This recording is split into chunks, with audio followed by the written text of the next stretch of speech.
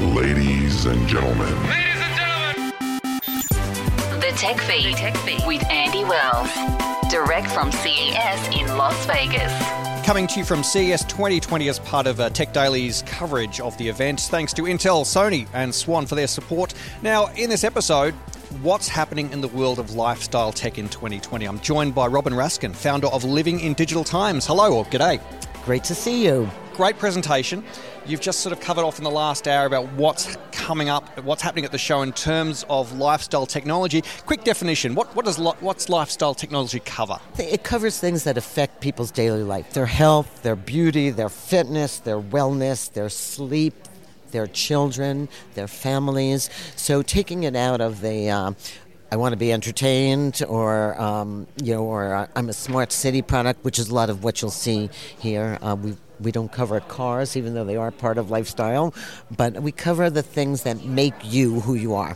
Okay, now interesting, at the very start of the presentation, you had this little headline of the wake-up call. Some wake-up calls for 2020 in this area. What are they?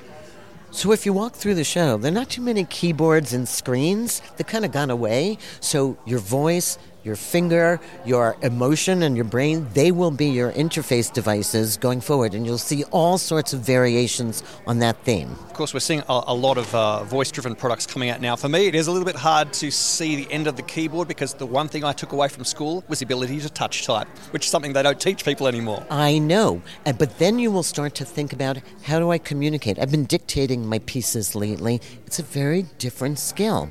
So you have to adopt. I think smart people will adopt to different interfaces. Now I'm using my finger. Now I'm using my... Every time you go to a store to buy something, should I use my phone? Should I use my credit card? Should I use my finger? Is there facial recognition?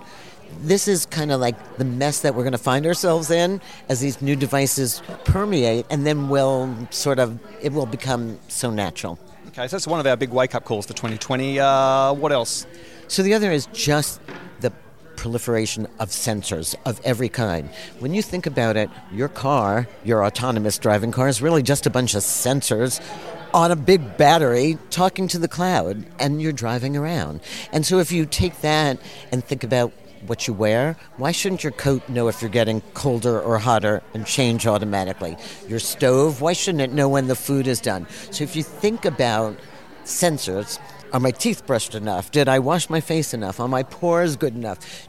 That's what you're talking about. You're talking about embedded sensors that are filling a function and giving you information and creating a feedback loop.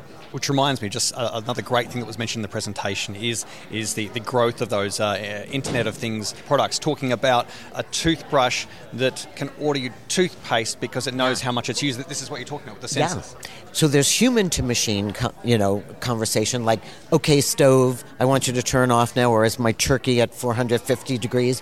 But then there's machine-to-machine, which is, okay, I pulled up to the gas pump, car, pay for the gas, or I've pulled up to the electric meter, car, pay for the electricity, which Tesla is a really good example of that. And these products, because they're IoT and talking to the cloud, will get smarter and smarter. So every time you get a new upgrade, now your dentist knows about your teeth, now it's got a new sonic thing. Toilet paper, the roll may be able to sense when it's coming to an end, your paper towels. So if you think about it, your machines will be doing the consumable replenishing. You'll just be hanging out. This is exciting stuff. Now, Living Digital Times is looking after a lot of presentations and exhibits here at CES. I thought we'd just skip through a few areas here. Just maybe give some highlights of what you're looking forward to, what we can expect. Digital health. God, digital health is so going, but telemedicine is a big theme, so the idea that you don't have to go visit the doctor, but you can do things at home that the doctor can watch, and the doctor doesn't have to watch every move you make. They'll be alerted to the delta of change. Aging is a big problem for all of us in the world, so the idea of aging in place and staying home longer also revolves around sensors.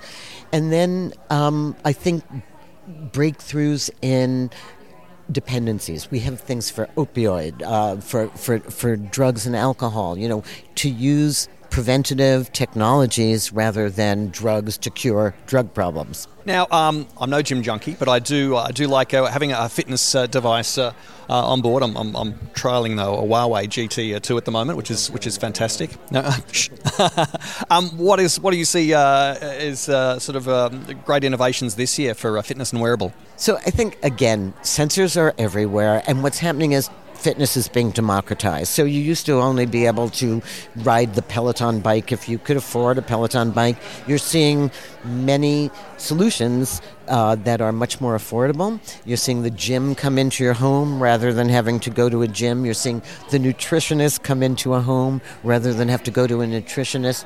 On the show floor, we have a yoga mat that has sensors in it, and it's called Yogafy, and it works with you to correct your yoga postures. We have swimming goggles that Instabeat that let you go underwater and measure the heart rate from the temple. So this idea of sensors in sports and optimizing your performance. You don't have to be a superstar, but and it's funny. I looked at this crowd at the press conference today, and I said, God, they look thinner and better than they did a few years ago. And I think it's because they're all wearing watches. Okay, good one. I'm going to go and have a look at that Yogafy mat, actually. That does look... I'm not into yoga. I don't think I've ever actually done yoga, but the idea of the mat being able to give you that immediate feedback and helping you through it in your own home, of course, is great. Yeah. So I think you're going to see more things like that let you... fulfill, and from a safety. You know, runners alone can now contact emergency contacts.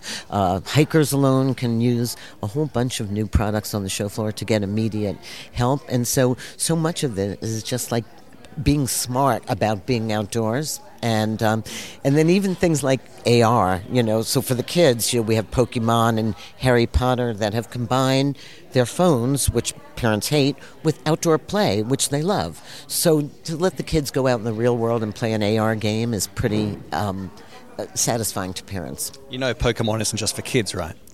Oh, God, I'm an addict. Don't tell anybody. Don't tell anybody. But I learned everything I knew from 9-year-olds who told me how to get to the next level. Exactly. And finally, let's talk about digital money. It's great to see at CES this year. There seems to be an increased presence of people talking about digital money. So what's on show and exciting this year? So we have a whole area on the show floor. Bobby Lee, who has a product called Ballet, which is actually a physical representation of your digital money because he believes that's what you need to make this happen.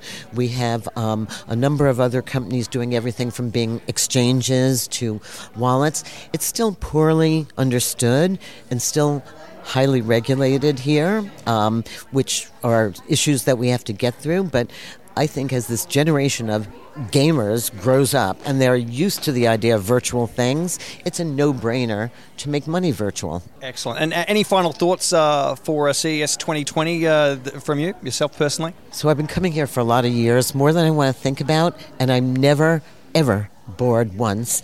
And I call it the epicenter. I call it like the China Silk Road. Like everybody marches up and down all year, does their own thing, but when you come to CES, you can see the big trends. They're right in front of your nose, so it's kind of fabulous. That will conclude this evening's entertainment. The Tech Feed will now terminate.